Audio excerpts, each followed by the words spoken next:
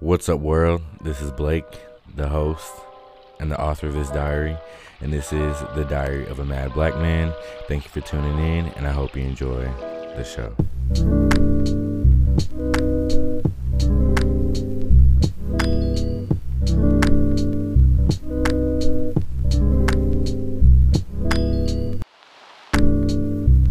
What's up, world? Welcome back to part 2 of the I Quit Teaching series. So I think the title is kind of self-explanatory for what you all are about to dive into or what I'm going to share in this episode. I do want to let you all know that this is my longest running podcast that I've ever produced. So I want to make this intro really short so you all can get into the core of the episode. And I didn't know when I was going to release this episode, but I was looking at a post today on Instagram and it was about teachers and mental health. And ultimately, my mental health is the reason why I quit teaching. And so I decided to go ahead and release this episode, especially because May is Mental Health Month. And I think it'll be very beneficial. There's a lot of wisdom that I share in this and in my reflection of this. And towards the end, I really talk to the parents, students, other teachers in the community and kind of really structure that. So I don't want to take up too much of y'all time. Like I said in this intro, this is all about why I quit teaching, just some more of the story, y'all. So let's go ahead and jump into it. I hope you enjoy the show. Also, don't forget to follow me on Instagram, Facebook, and Twitter at Diary of a MBM, especially if you want to see the post that inspired me putting out this episode now or other posts similar to it.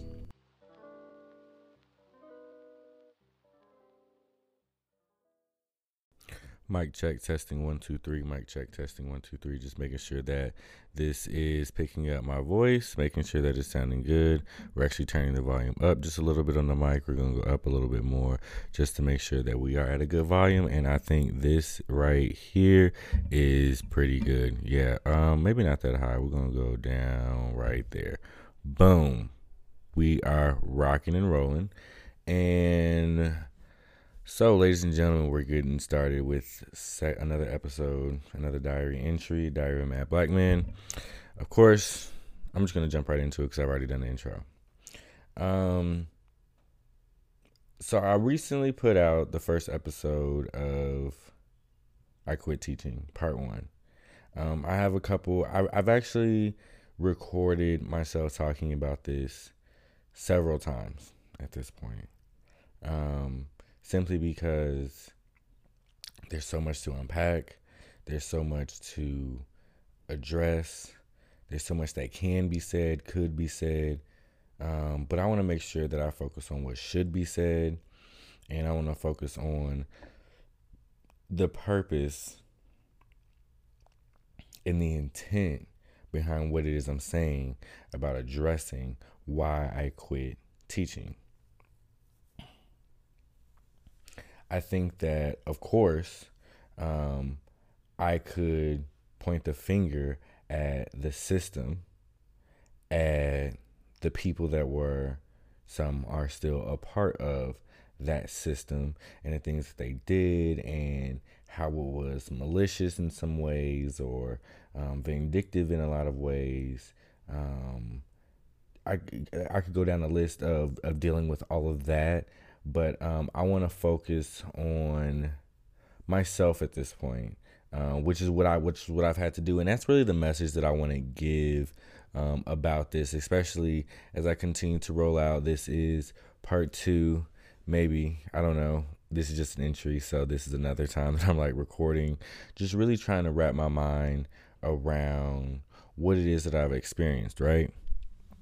Because I really love teaching. I truly did. And at one point in the midst of my career and just everything I had going on, I felt so secure. I felt a sense of stability, and I saw the bigger picture. This was probably, this is probably my second year. During my second year of teaching, I knew that I could do this, and I felt the encouragement that it was going to be something that I could be very successful at. I also was able to recognize that a big part of me feeling this sense of success and satisfaction was because of my team. The team that I was working on, my second year, third grade team, made my life better. Truly made my life, not just as a teacher, but made my life better. They made me more effective in the classroom. It was the type of team that was able to feel a sense of success amongst each other, that we were doing what it is that we were called to do. It was really focused on the children. It was really focused on making sure that our most vulnerable children were taken care of. It was also making sure that we went above and beyond for the students that needed a teacher to go above and beyond for. It was never about, oh, these kids can't read. It was about, okay, they can't read, so how are we gonna teach them? And that really was our fight. How are we gonna do this? How are we gonna do this? We see what we are up against. We're all, two of the people. So to give you guys a little background about my second year team, which I'm gonna just keep it very. I'm not gonna. I've been also, just a little sidebar too, I've been challenged with how am I going to tell my story. It's something else that's been coming up a lot just in me doing my podcast in general, which is how am I going to tell my story and involve other people in my story without making them feel some kind of way or anything. But I think that in this instance specifically, I'll never try and say anything about anybody that's negative or bad, but my truth is my truth. And this part, I think that it's very important to share. Like, we were all novice teachers. We were all brand new. It was my second year. Two of the other four people on the team were novice teachers. It was their very first year teaching ever.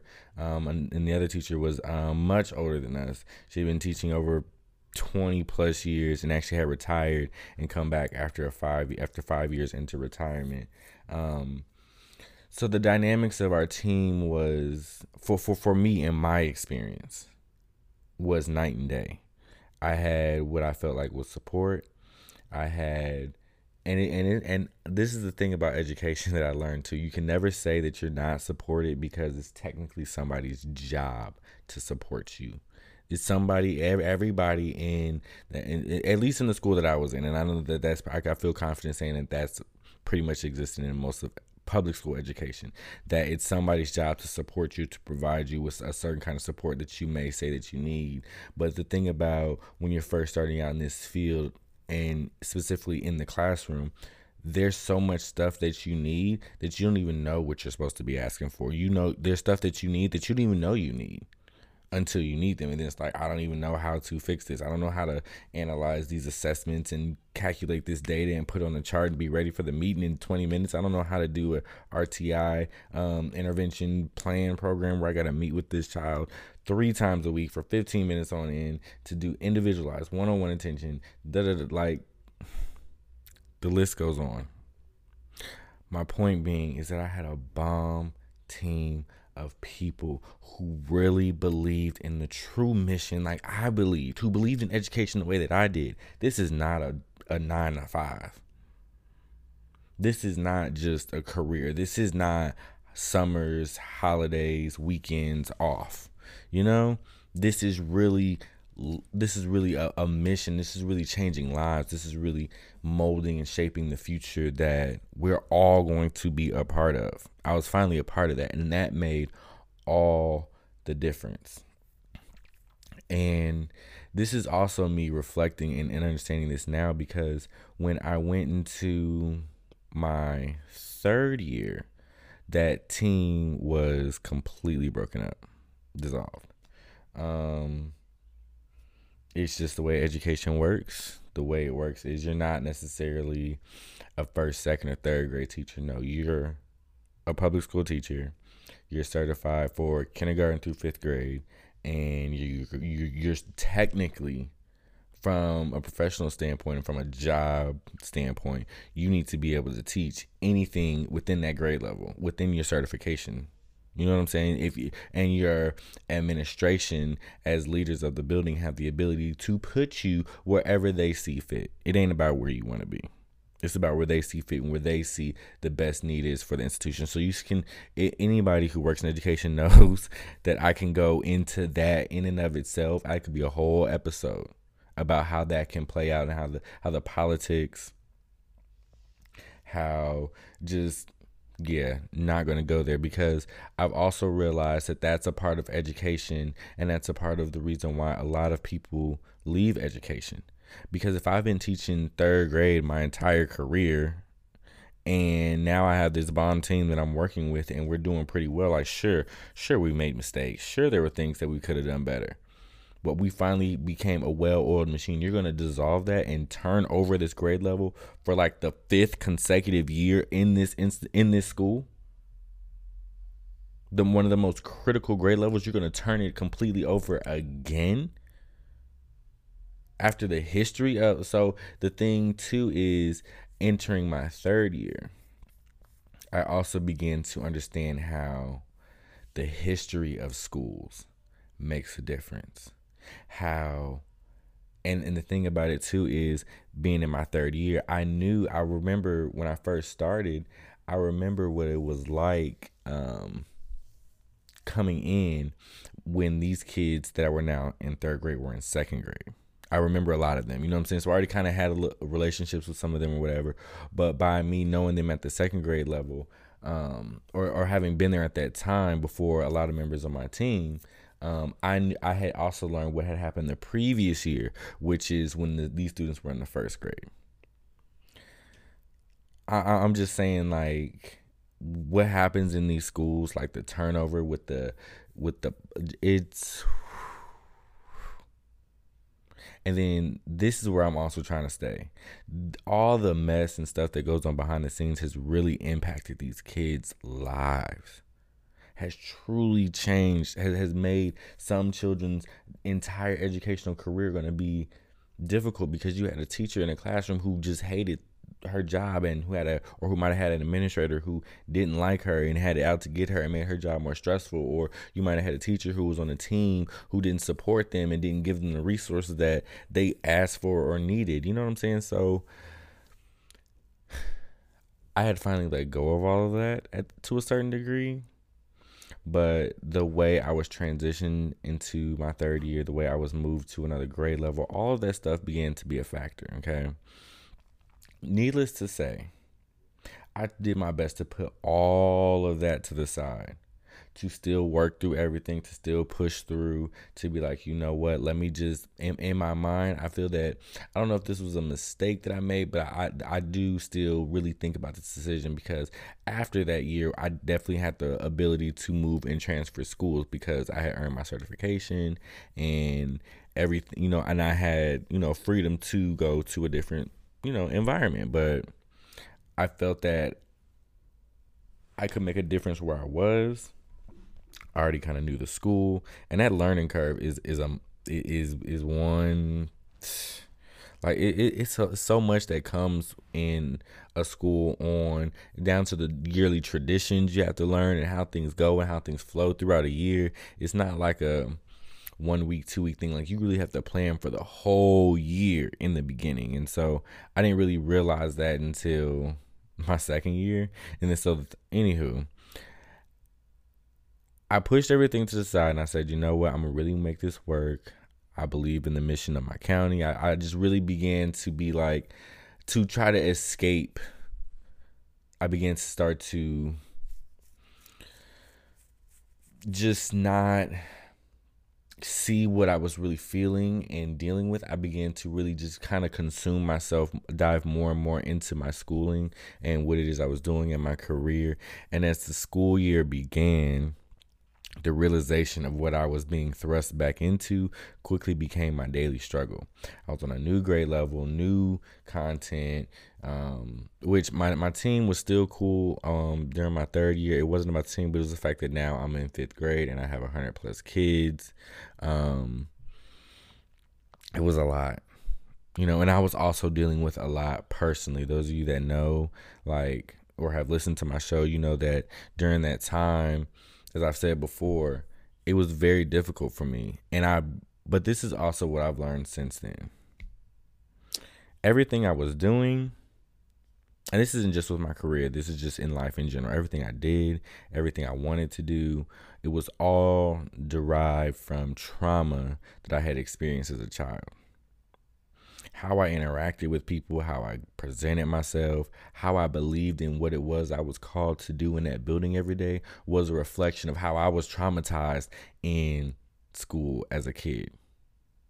It was ultimately a reflection, everything around me, even down to, what I was dealing with personally, being distant from my family, really grieving this now entering the third year, the third holiday season without my grandmother, and me and a couple people within my family were at odds with each other, really, truly at odds with each other. So that was affecting me. And really, I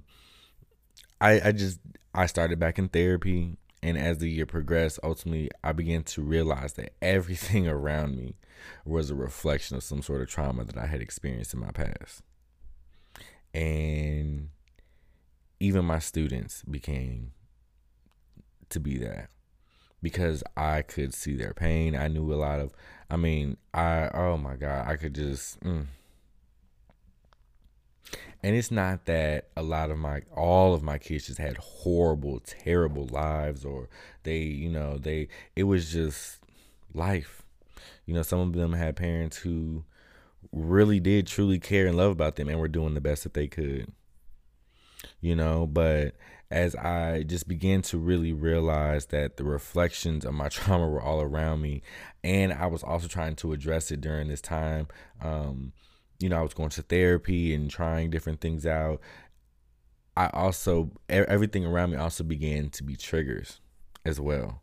These once prized possessions that I had in my house, of all these accolades that I have, or these achievements and my reputation, once I really began to face myself, I really began to address Blake,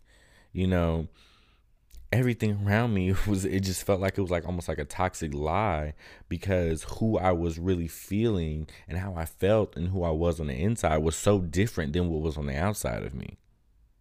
I felt like my life was a facade in some way, and a certain degree, it had always been that way. It had always hidden or not shown who I was to everybody. I began to realize that, different people knew me for different reasons in different ways. And ultimately, I guess that's how it is. But I also began to see that I would put on to be somebody that I really wasn't. And then I began to be like, well, who am I? Who are you? Who do you really want to be? How do you want to carry yourself? It was so much to begin to wrap my mind around. And, I never talked about it. I never told anybody. And I'm still struggling to this day with really opening up and being vulnerable, honest, and transparent. I can honestly say that this podcast is definitely helping. Therapy was also helping. It still does. I'm still in therapy to a certain degree right now. But therapy forces you to look at yourself. It forced me to look and see why I was having the issues and the feelings that I was having. It forced me to address why I was feeling the way I was feeling. It forced me to see my problems with my family for what they were and what they truly were. It forced me to see my inner child. And so I was really beginning this this is all since then. This is all reflection since then. And so I'm very glad that I ultimately had these experiences that I had teaching. Would I change them? I don't know. I don't. That's a question that I don't think I want to address that right now, because I do still love teaching. I mean, I think that I would still be a bomb teacher. I would love to still be doing it, but at the same time, that wasn't my time. I would not change my experience and how it ended, because it's helped me to realize all of this that I am today and everything from my past and how it has shaped me to be the person I am today. I knew that. I've also realized that, I'm not responsible for anything that I've experienced, and at the same time, I've known for quite some time that I am responsible for my healing. And it wasn't until I left education, I left the classroom, I left that toxic environment, And I've really been in therapy and really been soul searching, looking within myself. And now I realize that, well, therapy has also helped me to separate and comprehend that I'm not responsible for what has happened to me. And for a long time, I kind of, it's almost like unconsciously accepted responsibility for what had happened to me because I had accepted responsibility for my healing process. Everything that I was going through, from the deep bouts of depression and the fights and arguments with family, and not feeling wanting to reach out and wanting to feel in isolation. I almost felt like that was my fault. It was my fault that I chose to go through healing. It was my fault that I chose to start to heal, and I have to take responsibility for this. So, but I also have to. There's certain things that I am responsible for, and there's certain things I'm not responsible for in my healing process and in my past. And once I began to really distinguish the difference between the two, I knew that ultimately I just had to address that I had grown accustomed to hiding what I was dealing with. Unfortunately, and I guess fortunately at the same time, I was pretty good at hiding it for the majority of my life. As a black man in this country, we're taught to separate our feelings from who we actually are. And I got so good at hiding who I was and how I was feeling. I would not necessarily hiding who I was, but yeah, hiding who I was and how I was feeling, because they're kind of one and the same. But when what I was dealing with became too big to hide, that's when it really started to spew over. And I knew that, again, I've learned so much about myself. I'm very blessed and fortunate for that. But to go through this terrible, I'm not going to say it's I don't want to make healing seem like it's this horrendous process, or it's just, absolutely excruciating to go through. At times it does feel like that. The benefits far outweigh that, though. At the same time, I had reached a point where I knew I couldn't do this in front of these kids. I couldn't do this as a teacher.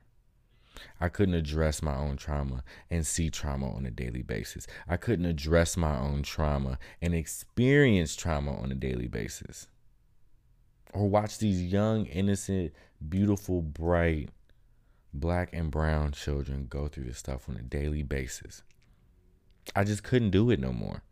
Everything around me was a reflection of everything that I was dealing with and trying to address. And I'm almost 30 years. I was almost 30. I was 28, 29 years old, grown to in my mind, and I began to really, again, I had to address the inner child within myself. And so I also didn't have the language at the time. And this is when I was still teaching in Atlanta. And that was one of the hardest things one of the most difficult decisions I ever made, but at the same time, by like mid-October of that year, of that school year, like the suicidal thoughts and the suicidal ideation was just like unbearable. Like, I'm talking about like up at night, anxiety, night sweats. I think at one point I might have had a seizure. I don't even know. I was afraid to go to the hospital because I didn't want to be committed, because I was having flashbacks and nightmares about when I was committed to the hospital in Miami. Like, it was so much that I was dealing with, and I couldn't really tell nobody. I couldn't really open up and allow myself to put that weight on anybody. And I think a lot of us who have mental health challenges, or who go through depression and anxiety, or whatever it is, a lot of times I think that that's somewhat natural to not want to feel that. And I'm happy that I'm at a much better place.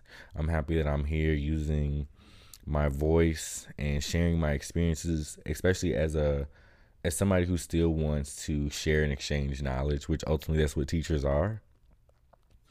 I think that the field of education, there's data to show both sides of pretty much any argument you want to try to formulate.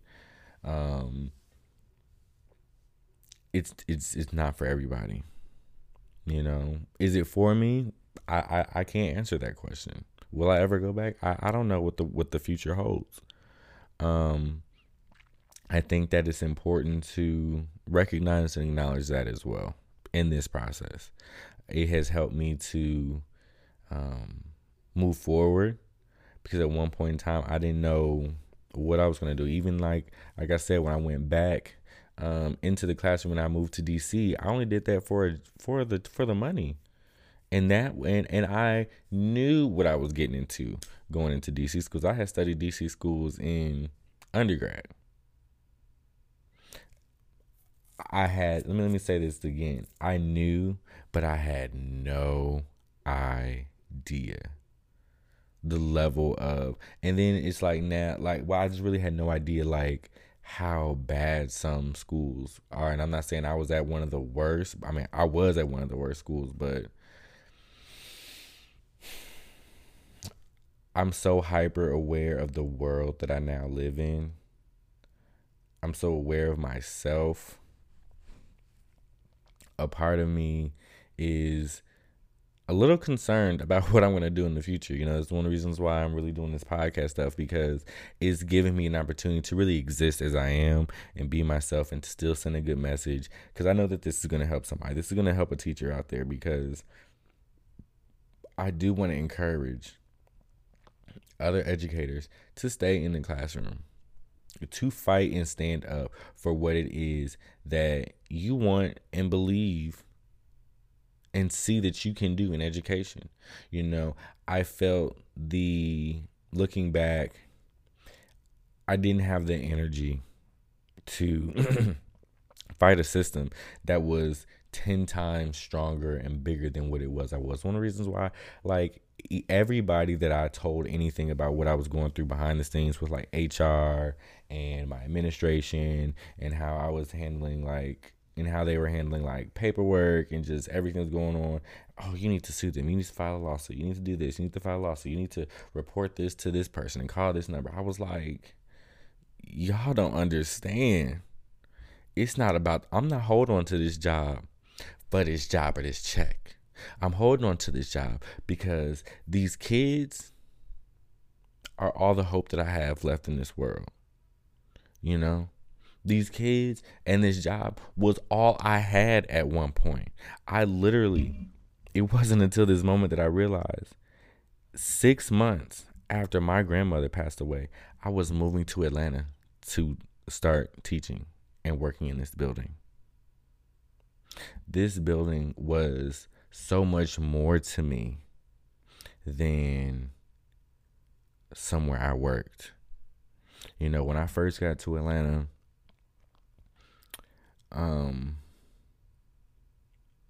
there were some very, very dark times that I experienced. Even though I was starting my career, what felt like starting my career, it seemed I was doing pretty well. I had a nice apartment. I had a pretty decent car. I was able to live. I was able to survive. But I was also living so toxically. I don't even toxic. I was such a toxic person at the end of the day. I was just, I just, and I still to this day, struggle with like, how am I going to be a voice for somebody else? How am I going to help somebody else when I'm still struggling? I'm still dealing with this. I'm still, challenged by things that I experienced with my inner child. How am I going to look, that's another reason why I left, because how am I going to help this kid deal with, ultimately the trauma that he's experiencing at home when I'm still dealing with the trauma that I experienced at home at his age? I guess it's, so I don't know. I feel that I was called to specifically share and teach, and I was given this voice, and all my life experiences have really aligned to put me in the position that I am right now to be sharing this message with you all. And I can remember there were a lot of times when I was in the classroom and I would go on, I would call them teacher tangents, or I probably had some other little name for him. But I would get off subject, and I would be talking to my students about things that were vitally important. One of the things that I really did my best to instill in them before I left was this idea that you all, as a generation, as people sitting in this room, sitting right next to you, and all of the millions of young people just like you sitting in a classroom just like this right now, these are the people who you need to be most concerned about. These are the people that are going to be the ones that are going to be running this world with you very soon. You know, my generation right now, I feel that we're the ones that are taking the reins of the world right now, which is the reason why you see a lot of, I think, more liberal ideologies being accepted in society. But all that to say that I quit teaching. And even in saying that, I feel like a quitter because, I mean, that's what I did. I quit. And we're taught in this world to not be quitters. Don't give up. Hold on. You fight the good fight, and you never give up, you know. But I had to really sit with myself, and I was forced to ask myself, what are you about to quit? What are you actually no longer doing? What are you ending by quitting? You know, I sat with God in this moment, and I basically told him, I said, I'm afraid to quit this job. I'm afraid to leave this job, the one sense of stability that I found in my life in many, many years. But I also see that holding on to this job is killing me, literally killing me, and it's also causing collateral damage. And I needed relief. I needed a release. And it was in that moment that I really felt God speak to me and tell me, you know, is it this job, this position, this paycheck you're depending on? Or are you really going to depend on your true source? And so when we had that conversation and he spoke those words to me and I felt it in my spirit, I was like, you know what? I know that what I'm doing is moving me in the right direction because it didn't feel wrong. I finally felt, in the midst of all the chaos and the depression and the suicidal thoughts and the financial just stress of life and anxiety and everything that I was dealing with, I finally, in even writing the letter, mind you, this isn't the first time I've written a resignation letter for being a teacher, but in writing this specific one, I knew that I was going to be ending something that I really loved. I knew that this was going to be the end of potentially my entire career and everything that I have built. I quit without giving any notice. Not giving any notice. I was in constant communication with my administration. They knew what was going on. They knew it was coming. My administrator knew when she was screaming at me over the phone about me not feeling adequate enough to come to work or whatever it was. And I said, you know what? I said, I'm going to resign because I can't deal with people constantly speaking to me like this. Like, my spirit, my mind, my body was so fragile at the time that after that coming to Jesus moment I had, it was like survival mode 1000%, because I knew that I had to put 110% more faith than I had ever thought or believed in, more faith than I could even comprehend. I had to rely on that. I didn't have no job lined up. I didn't have, a big support system to help me through this process. I was trying to, at the time, get into real estate.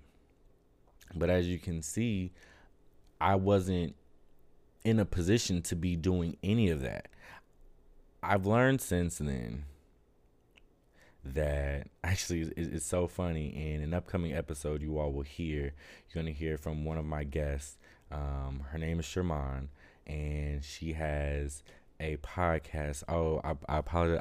My Journey Within, or My Journey Within podcast. And she has a very similar style show to me. But anywho, she was saying how a lot of times God will put you in the wilderness and you need to have a wilderness experience.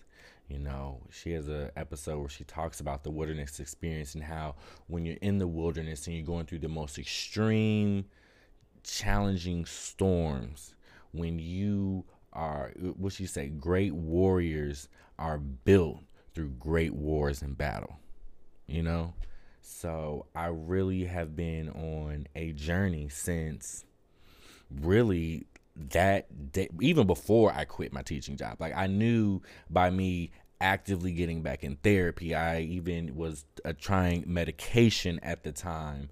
I tried a couple different medications. If you all want to go back and listen to some of my previous episodes, I talked about that. I even, so my point I'm trying to make here, because I do feel myself getting a little flustered and a little bit emotional, because this is difficult for me to talk about. It's hard for me to think like, man, what is going to happen when one of my students could potentially hear this, or when one of my parents that I connected with potentially hear this.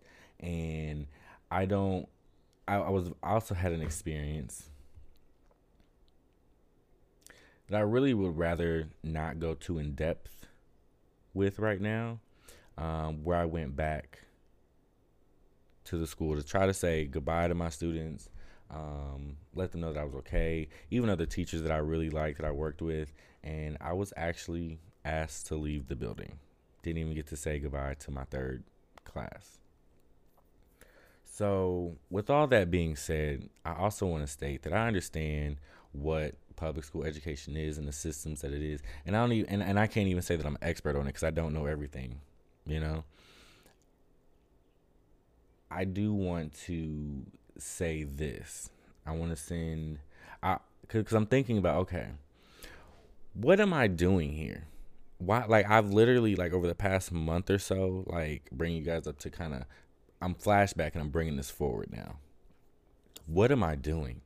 Why am I podcasting? Why am I sitting in my house? So I've been sitting in this house every day for the past 2-3 weeks, and literally all day, every day, online, social media, researching, doing podcasting, and it feels so normal, natural, and good. Like, I've been questioning, why is this now what I'm doing? And I remember many times questioning when I was teaching, why am I in this classroom? Why am I doing this? You know, it wasn't all peaches and roses. I wasn't the best teacher, but I definitely wasn't the worst teacher. And I really want to share that and share that with other educators and other teachers, because I want to take a moment to talk to 4 groups of people. Okay. So I want to talk to parents, then I want to talk to educators, and then I want to talk to students, and then I want to send a message to my community. I think this is going to help me and potentially help you or somebody in understanding not only my experience, but maybe add something to your experience and your journey. Because what I was doing and what I believe that my life's purpose is so much bigger than a building, a paycheck, and even what I was able to do in that short period of time.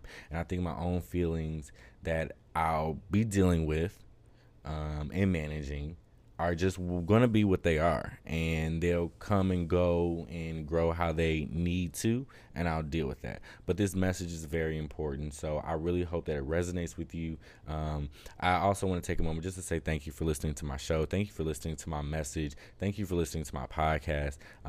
At this point in time, I do want to kind of take a little break and just say, if you're not following me on Instagram, on Twitter, if you haven't liked my page on Facebook, Diary of a Mad Black Man, the actual handle is Diary of a MBM, MBM like Mad Black Man. And I want you all to follow me on there and engage with me on social media, because what I'm also coming to the realization of is that this is a beautiful thing. it's not all peaches and cream right now. I'm not making a dime from this.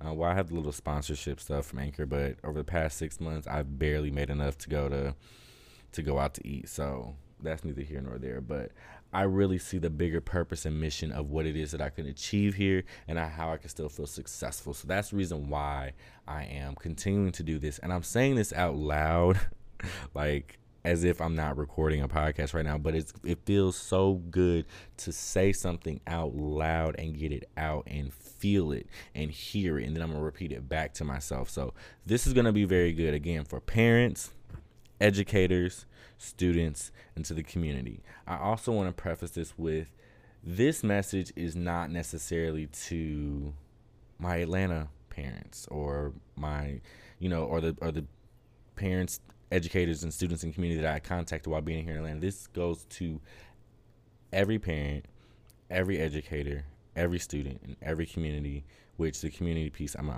gonna try. I haven't written anything for that, so I don't really know what I'm gonna say when I get to talking about community, so y'all bear with me when I get to that part. But I do want to tell parents that first and foremost, I do want to say that I am not a parent, so I cannot relate to what it may be like to be a parent. But what I can relate to and definitely understand is the love and the passion that comes with wanting the best for your child. I know what that feels like, and I know most parents, almost all parents, will know what that feels like, to want the best for your child and to love your child so much that your entire existence and being becomes for that other person. You no longer live for yourself. As a parent, I can't necessarily relate, but as a teacher and somebody who was responsible for the lives of young people in my presence, I can understand that feeling.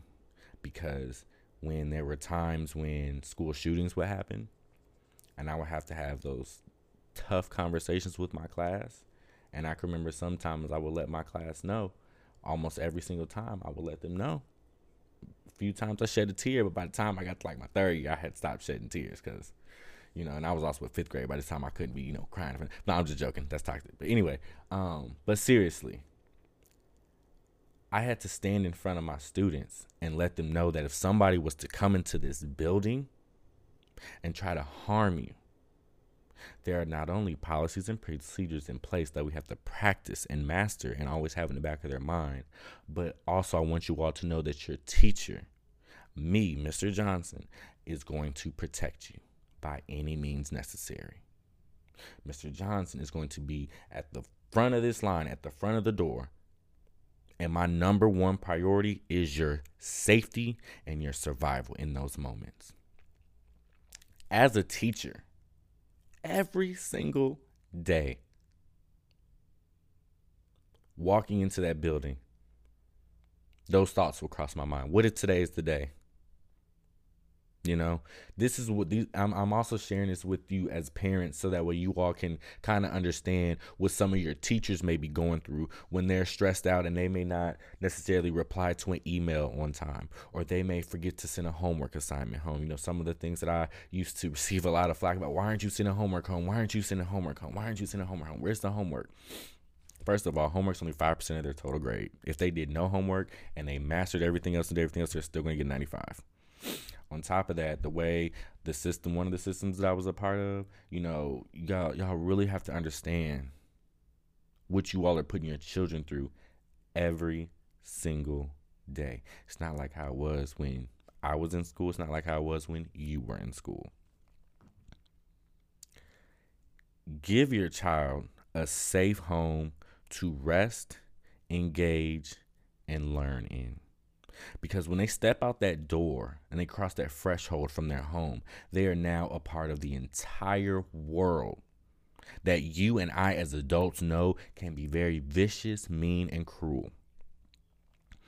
Please, parents, give your children a safe space. a clean space to be and exist and be as they are, engage, and learn within their home.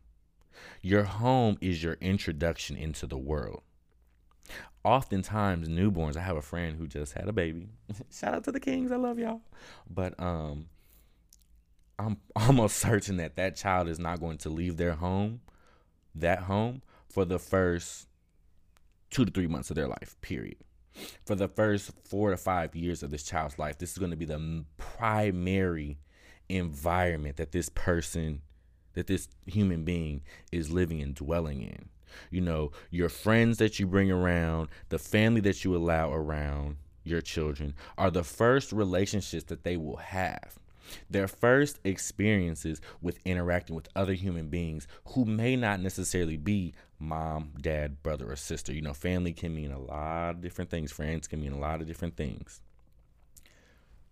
Please, if nothing else, make sure that that you teach your child that you love them and you care for them and you will support them and you will be there for them unconditionally. Also, parents, I would encourage you to not try to force your child to be who you think that they are, but allow your child to develop who they are. Be a guide for your child and not a director. Be a facilitator of knowledge and not a teacher. See what I'm saying? So, schools, going to school, K-12 education in the United States, you know, a lot of times it's shaped and it looks like it's their first job. Some of these kids at 5 years old are having to get up just like you at the crack before the sun even comes up to go into a building, and guess what? They're expected to perform.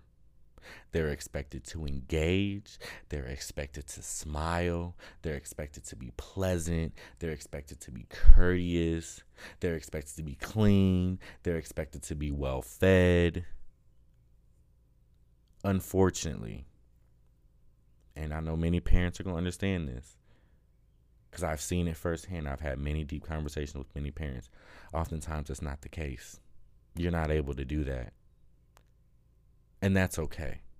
Because what do you need to teach your child first? That you love them, you support them, and you will love them unconditionally. Again, it's just my advice to you as a teacher. I will also encourage you to become more involved in your schools, get to know your teachers, get to know your principal, get to know the secretary, get to know the custodians. Your secretary, your custodians, and your cafeteria workers, them 3 categories of people need to be your best friend, because they're the ones that know everything. The secretary that sits at the front desk of that office knows everything that's going on in that building. So parents, when you come into the building, please be respectful, be courteous, be kind, and model the behaviors that you want your children to display when they become adults. When you go into these buildings, when you are out in public with your children, model the behaviors that you want your children to display when they are in public.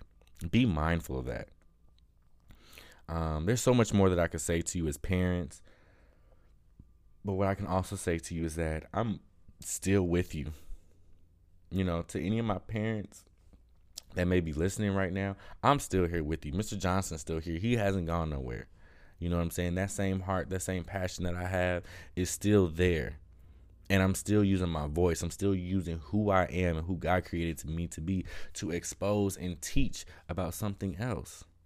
That's ultimately what education is, exposing and learning about something else.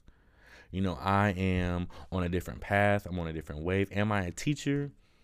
I wouldn't necessarily say that. Am I a facilitator of knowledge and engaging and learning? Yeah, I would say that. You know, I can't really give you a title right now. I guess I could say a podcaster, but at the end of the day, you are your child's best teacher. These teachers that you send them to every day, you know, during a regular school year, they have them for 180 days. Okay? You have them for a lifetime. So parents, please honor your children, respect your children, and also take care of yourself. Take care of you. You need you time. Mommy needs mommy time, daddy needs daddy time, and mommy and daddy need mommy daddy time. Everybody does, just like kids need time to just be kids. Give them that space and that ability to do that. And just work with your schools, work with your teachers, have open and honest communication, and be willing and able to support any way that you can. I think that's probably one of the best things that I ever had from my parents, was for them parents to say, I trust you with my child. I believe in what you're doing with my child, and I'm going to support whatever it is you were trying to do for your child, because I believe that you were trying to do what's best for your child. And parents, make sure that you have a teacher who really truly wants what's best for your child. You'll know. Trust me. There are some out there who do not. Okay? To my fellow educators, I know. You're tired. You're stressed. You're overworked and underpaid. I get it. On the outside of education, teachers are the way of the world. You all have a very noble position, and it's very prestigious. And to be a teacher, you have to be an upstanding citizen and conduct and carry yourself to a higher standard and be a role model and a leader for your community and your students. I understand what that responsibility feels like. And I am here as an educator and also as a human being to let you know that I also know that you're human. Okay?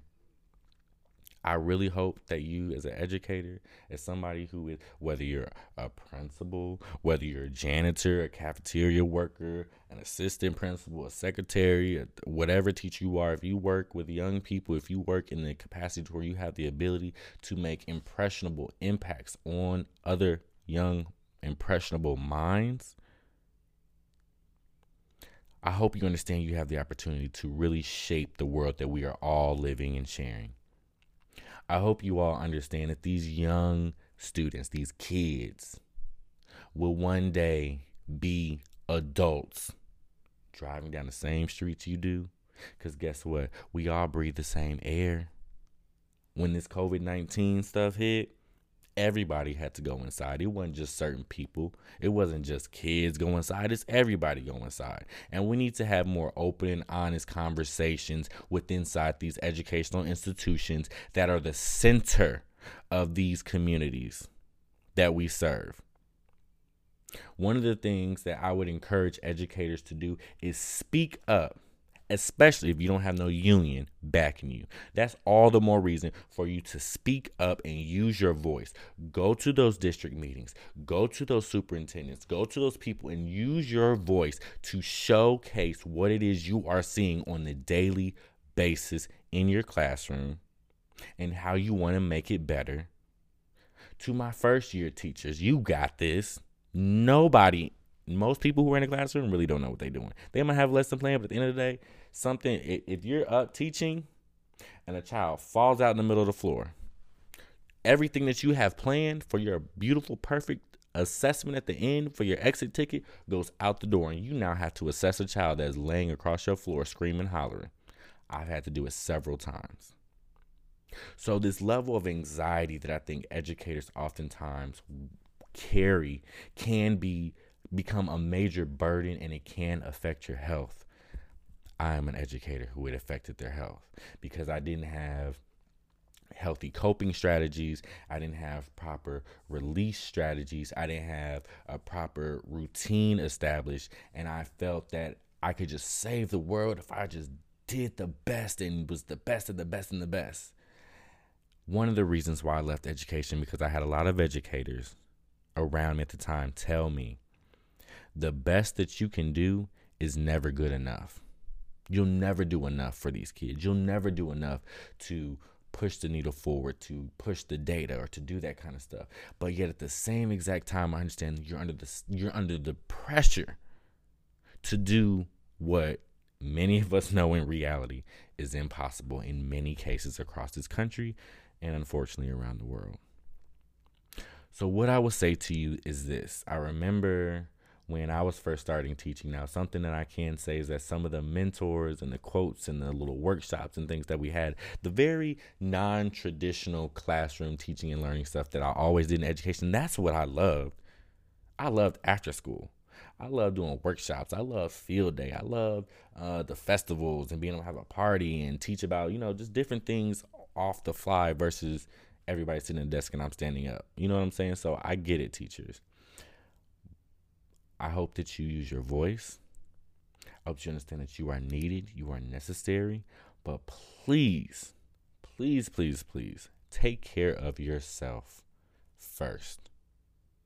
If you really want to have a positive impact on the lives of young people, you have to make sure that the person delivering that impact is tactful, is aware, is well rested, is clean, is hydrated, has mental clarity, has a clean home to go to, has, healthy food they're putting in their body, has a well balanced social life.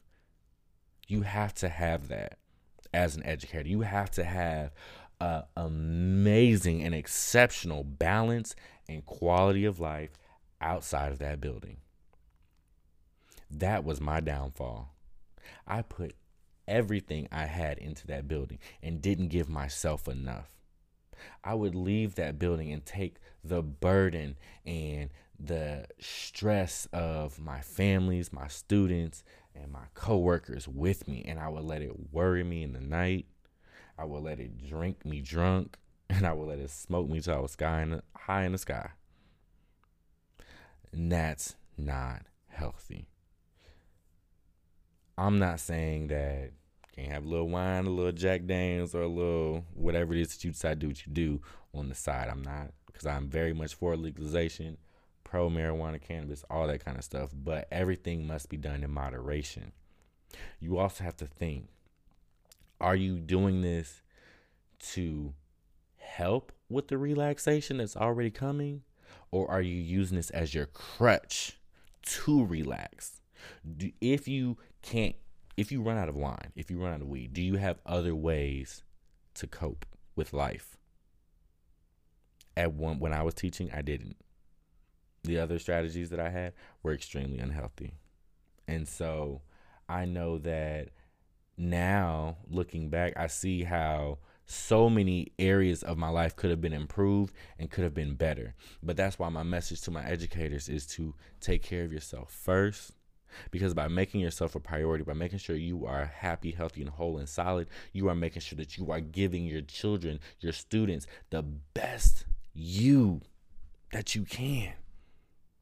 You have to be able to give them the best you, whatever that looks like, whether you're EIP, English, math, science, first, second, third, fourth, fifth, high school, middle school, specialized, like if you teach like a business, whatever type of form or position that you may have. Understand that you have a tremendous amount of power that should not be taken lightly, should be used very tactfully, because you are truly the ones that touch the lot. There's a quote that my grandmother gave me on a little piece I used to hang up in my classroom. To teach is to touch a life forever. Children may not remember what you taught them, but they will always remember how you made them feel. Make sure you were doing it for the kids.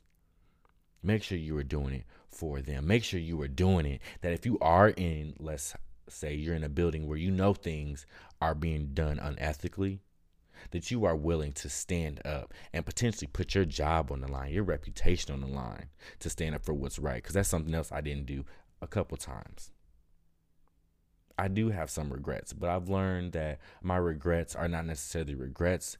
They're life lessons. Knowing what I know now, things will be much different. So again, my educators, take care of yourself, love your students, and do the best that you can for them. Because at the end of the day, that's all you can do. And I am here to tell you that the best you can do is enough. You giving your all, putting 110% into that lesson is exactly what these kids need. For somebody that's going to stand up and give them their all every single day. Because educators, we know, unfortunately, parents are not going to talk to you, but I'm also let some of y'all know, a lot of y'all are not giving your children your all. And our educators, we see it every single day. So those children, those young minds, those beautiful, bright young spirits and little people that you serve every single day, give them the best you. To my students, to all of my students who I've interacted with, um, first of all, y'all know Mr. Johnson love y'all. You know Mr. Johnson will do anything for you that he can. What I want to say to you is that I'm always going to be that. I'm always here. I'm always there. I whatever it is that I can do to help you succeed, to help you grow, to mold you, still in this capacity, whatever it is it may be, I'm here for it. Of course, with if you're under 18, parental permission. But that's another thing. I was always super paranoid working with you guys. There's so many laws and rules and regulations around being a teacher. I used to have to walk on it was almost like I could be free within the building, but outside I had to walk on pins and needles just to be your teacher. Needless to say, I hope that I was able to make a positive impact in your life. I hope that you were able to understand that everything I did was for the well-being of everybody. Also understand that I now know I didn't make all the best decisions. I wasn't, every day wasn't perfect. I was learning just like you were. And that's ultimately what life is about. We learn and grow. Each and every single day, it never stops, myself included. I'm still learning, and I haven't been inside of school this for the first time in my life over like a year and a half. I have not been inside of school for nothing, and I miss it. It feels weird. I miss y'all. I miss being in the classroom. Some days, oh man, I could just go down the list of every single moment that I had with so many different students all across the world, really, because I have students all over the world. My students from down in Miami, who technically y'all were grown, y'all were adults, but still y'all were my students. I loved you. I respected you. I know what it meant to, let me just say it to you like this. I'll tell you a story. Some of my kids who I taught in Atlanta, y'all know this. When I was in 6th grade, I was failing most of my classes. Not doing well in school. In fact, I hated school. I despised school. I did not want to go to school. I was a horrible kid growing up. And I don't know if all my students know this, but I was a really bad kid growing up. I turned my life around. Partially because I wanted to and I wanted to live a good life, but partially because I knew that my environment and everything I saw around me, I wanted nothing to do with it. I didn't want to be like the people I saw growing up. I didn't want to be struggling to make ends meet. I didn't want to have my family struggling and hurting. And like many of my students have often expressed, they want so desperately to grow up to help their families. I want to let you all know that you all can do that. You all can do whatever it is you set your mind to. It's called manifesting. Learn it, believe in it. And whatever it is you believe that you can do, especially if it's going to be a positive impact on the world and it's not going to hurt or harm anybody, it's going to make this human experience that we're all engaged in better, it's going to work. Give it time. Trust the process. Trust the process of your own growth. Give yourself space and opportunity to be and exist exactly as you are, however you feel. Find you some good friends and hold on to them. Be kind, be nurturing to them. And the phrase is so cliche, but truly treat other people how you would want to be treated. But also with that, I'll add to that, because that's a little thing they used to say to people when I was growing up. The adults would say to kids, treat people how you want to be treated. That's true, but also treat people how they want to be treated and how they show you they should be treated. Respect people as they want you to respect them. You see what I'm saying? So continue to be the bright young people that you are. Learn, grow, thrive. Be the best that you can be. And even if you're not what you feel is your best, if you gave 100% effort, that's all you can do. Don't beat yourself up because you didn't go above and beyond. It's okay.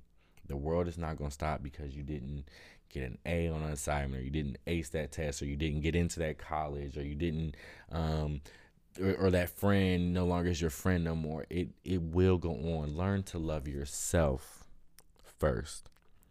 Please learn to love and respect yourself, young people, and then everything else will fall in line. Because when you love and you trust and you believe and you respect yourself, other people are going to see that within you, and they're going to fall in line and act the same. And a lot of times when other people see that within you, it might rub off on them.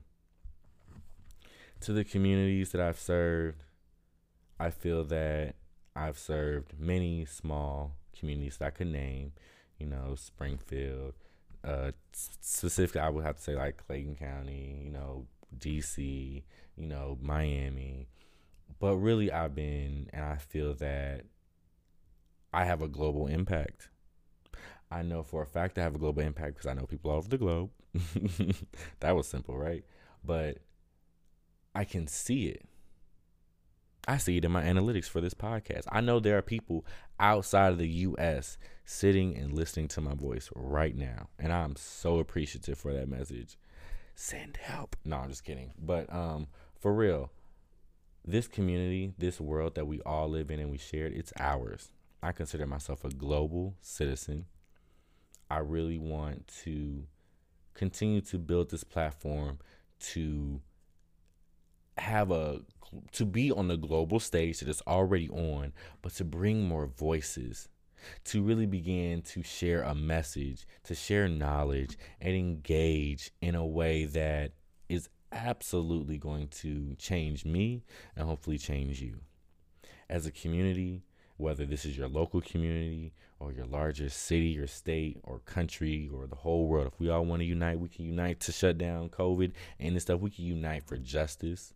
We can unite to end world hunger. We can unite to make sure, all children under the age of 18 receive free health care. You know what I'm saying? There are things that we can do as a community as a whole that can be done. And I would strongly recommend those of you within your local communities really engage with your locally elected officials, especially within education. These people are often extremely influential in how things are done. It's right there in your community. I know that a lot of times we look to the federal government, to the national government to make changes, but that's the reason why local government, local authority, and local control is the reason why you have, for example, in Atlanta, you have cities like Roswell, Alpharetta, Dunwoody that look absolutely phenomenal and amazing because the property taxes are high and they have I'm not going to compare how the cities run operationally because I can't really speak to that because I don't know, but understand that each individual community has power. I don't care what kind of resources or money you have.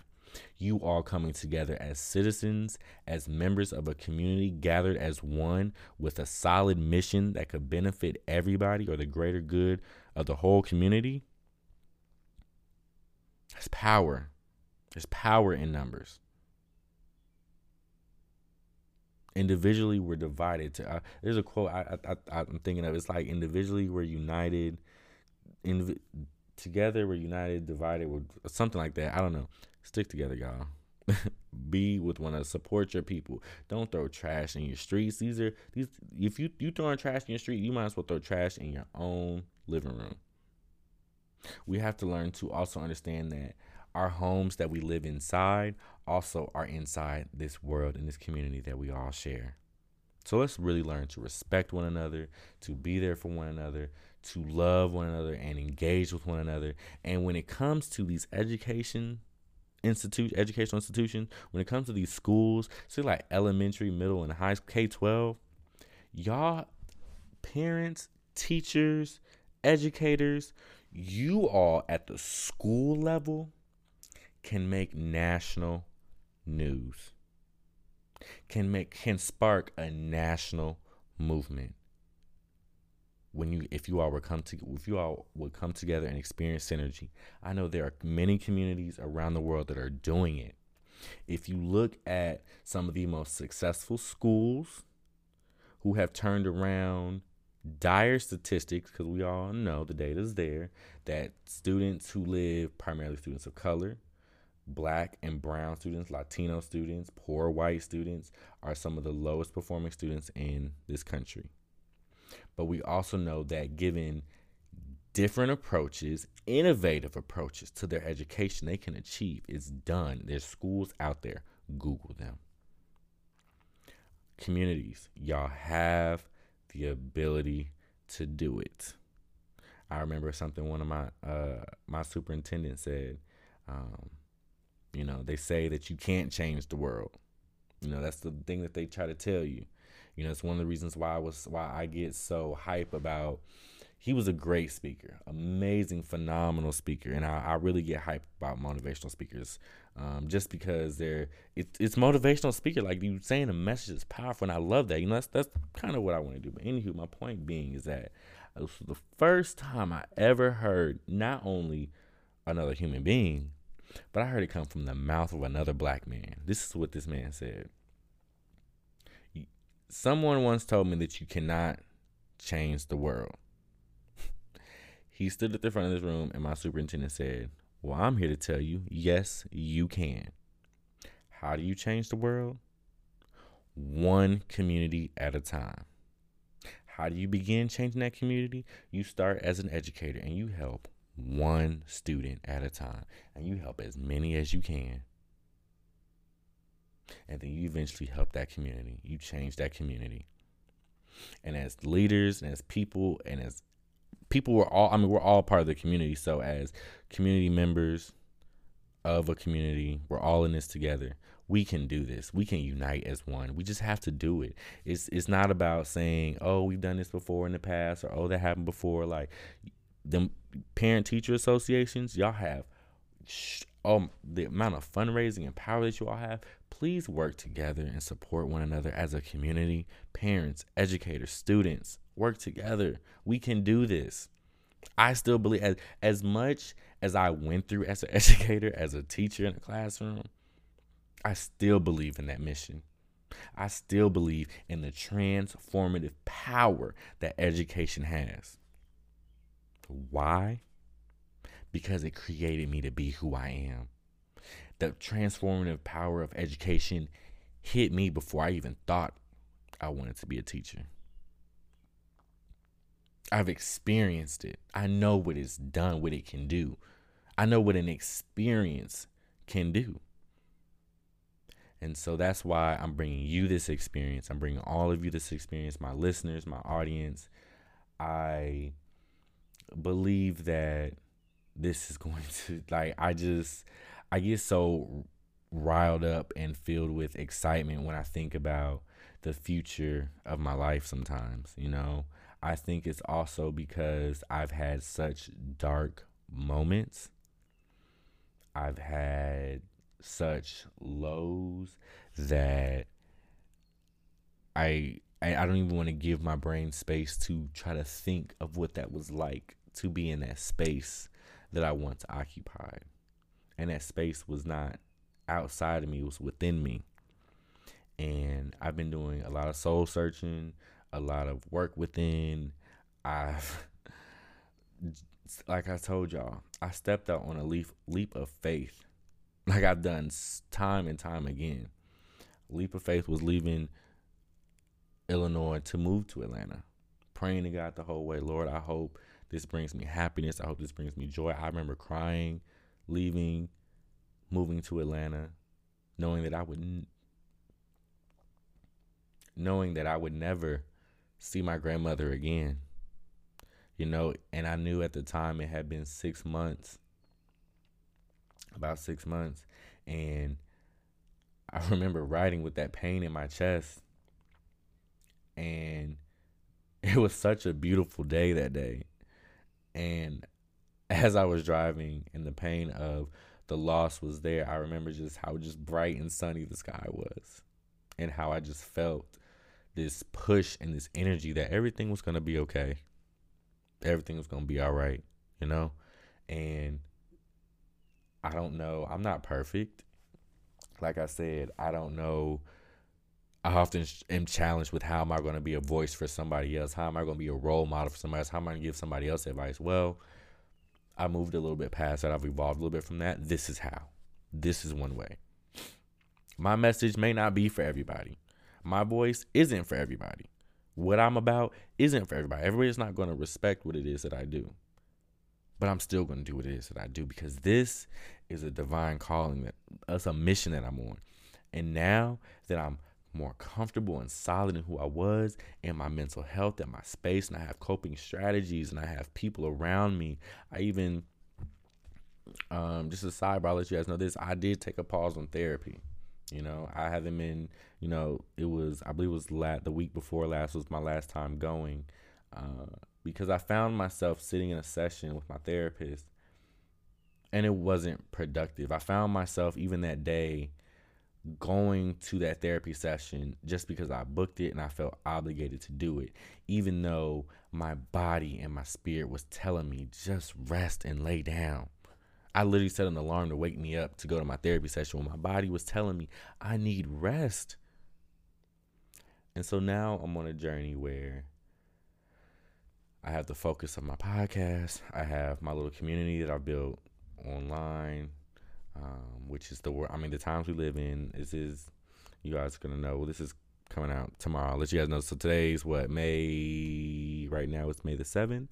I have been recording this episode over the course of some time now. I have other unreleased Why I Quit Teacher episodes.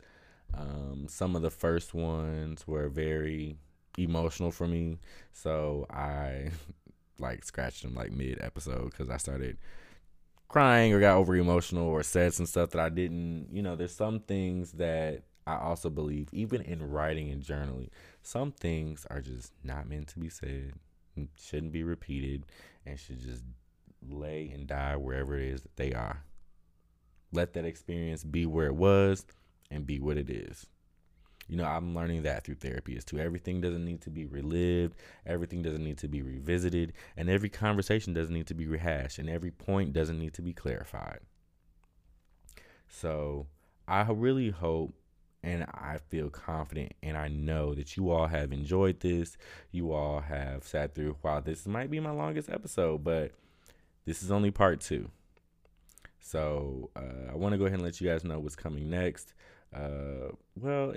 Specifically with this series, with the teaching series, my next episode is going to be a collab with some other educators where we're essentially going to have, I don't want to spoil it too much, but I'm going to have some other people on here sharing their experiences as educators, what they've experienced, and just talking about education with students, with parents, what community means to them. What does it mean to be a teacher? What does it mean to be an educator? Everybody goes into the field for a different reason, and that's okay. That's life. But for me, I quickly realized that I have other more pressing things that I need to do. They say that in order to change the world, you should start with the person in the mirror and change that person. Start there, and I really took a hold of that. And like I said, took a leap of faith, quit my job, and I've been on one hell of a roller coaster since. And y'all been rocking with me for a little minute now, since October, since I've been dropping this podcast stuff. I'm letting y'all know now, I'm not going to stop. I have so much in store. And if I go ghost from anything, y'all can find me, because I gotta come. I gotta stick with this. This is one thing that I have to stick with. I got to. I have no reason not to. It's free. Why wouldn't I want to do it? Why wouldn't I want to get on here and share my thoughts, share my voice with people that are going to receive it, and it's going to add to their life and add value? That's my goal. That's my intent. Add value to somebody else's life through a podcast. And that's what I'm doing. So thank you for listening. Thank you for tuning in. Again, if you're not following me on any of the socials, Diary of an MBM, that information can be found in the description box of this episode. I greatly appreciate you listening to part 2 of I Quit Teaching. And I look forward to letting you all hear part 3. This is Blake, the host, Diary of a Mad Black Man. Y'all stay blessed and highly favored. And we're out.